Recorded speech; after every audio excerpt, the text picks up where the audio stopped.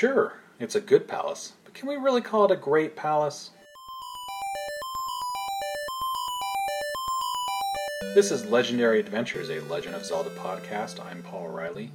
This week we venture through the Valley of Death to reach the final dungeon of the game.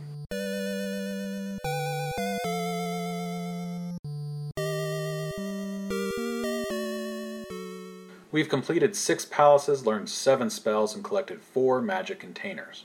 Time to head to the Great Palace and claim the Triforce. But first, there's one more magic spell that we'll need. With the cross from the Hidden Palace, invisible enemies are now visible. This allows players to explore the deserted town of Kasuto more safely. There's no real exploration needed, however. The first house contains an old man who will grant players the Thunder spell, provided players have first gathered all 4 hidden magic containers. Thunder is required to complete the game, so finding these magic containers is required. I tried exploring the deserted town further, but I found nothing of interest. All the buildings were empty and I found no secrets there. I'd recommend simply turning around and exiting once the Thunder spell is acquired. With the Thunder spell in hand, it's on to the Valley of Death. I found this to be a brutal gauntlet of enemies. There are a couple of unmarked squares that contain hidden enemy encounters. Players must also deal with the standard semi-random enemy encounters. While it's possible to avoid these monsters on other parts of the map, here there's no way to, there's just no room to maneuver. Players will also have to pass through 2 caves. Ghost enemies called Moa are plentiful, as are Lizalfos. It took me multiple tries and plentiful use of the rewind feature to make it through the valley. The Great Palace is the largest, most complex dungeon of the game. It's filled with tough new enemies. These include fire-spewing birds called Fotel, and also bird-like replacements for the Iron Knuckle. They're called Foka. There's also larger and tougher versions of past enemies, like the King Bubble and a giant bot. Notably, this dungeon does not contain any keys or locked doors. The challenge simply comes from taking on these different combat challenges while finding your way to the end to the boss. A force field prevents players from entering the Great Palace unless they have placed all 6 crystals in the previous dungeons. With the crystals placed, the force field opens and the player can walk inside. I used a walkthrough to get through this dungeon almost completely from the start. Within the second room of the dungeon, I ran into a false floor, and I decided I just did not want to deal with trolling game design, so I pulled up a walkthrough. There's a few notable things about the Great Palace. First, like Death Mountain from the first game, there's a brand new musical theme introduced right here.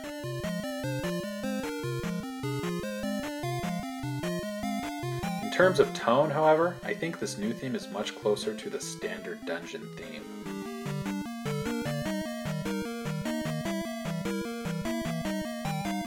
As I mentioned before, there are no locked doors, save one.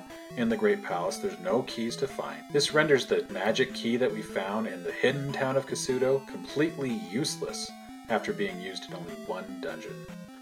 I also find it interesting that the Great Palace seems to space out its combat encounters more than other dungeons. There are stretches where I walk through 2 rooms without seeing an enemy. That said, the increased difficulty means that I still lost 1 life, and I used the rewind frequently to make it to the end. The walkthrough led me to 2 secret rooms behind false walls to gain magic refills. I actually don't mind these hidden rooms with their false walls so much as I mind the false floors. After all, these seem to be secrets for players to find and they're not required. The false floors, however, pop up with no indication and seem to be there just to troll players. There's also one room I was guided to where players had to purposely break through blocks on the floor to find a false floor to progress. I'm not sure I would have found this on my own. Yeah, the breakable blocks on the floor could be viewed as an indication of what players need to do, but it's still not exactly the most clear. There's also a large row of blocks, but only a small area of false floor. The Great Palace ends in a pair of boss fights. The first is Thunderbird, a flying enemy that flings fireballs at the player. When it first appears, it's red in color and has no face, but using the Thunder spell turns Thunderbird blue and reveals its face. That happens to be the weak point. I used the jump spell to help me get extra height and to attack Thunderbird. but this fight generally boils down to avoiding its fireballs until Thunderbird dips low enough to hit.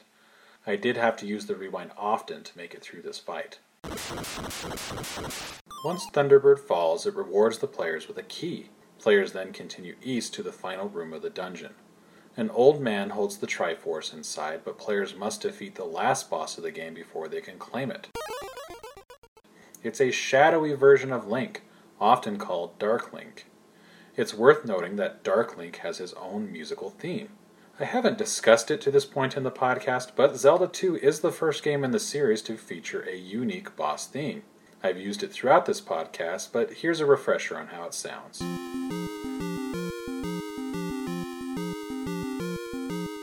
It's a short loop with notes that ascend up in steps before descending. It's simple and short, but I think it does do its job of instilling a sense of unease that's fitting for boss encounters.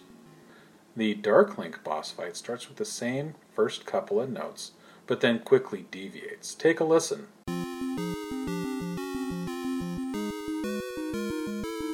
The loop for the Dark Link theme song is longer than the standard boss loop, but personally I think the basic boss theme creates a more of an uneasy feeling. Now most players defeat Dark Link by cheesing him. They duck in the left corner and repeatedly stab. Dark Link won't be able to land a blow and will fall quickly. That's how I defeated him. With that, players are awarded the Triforce, Link returns to North Castle, Zelda awakens.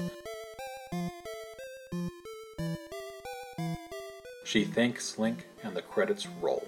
Next week we'll wrap a bow on the adventure of Link and discuss the world design and the legacy of Zelda 2. Please subscribe to follow along if you haven't already, and consider sharing this podcast with a friend.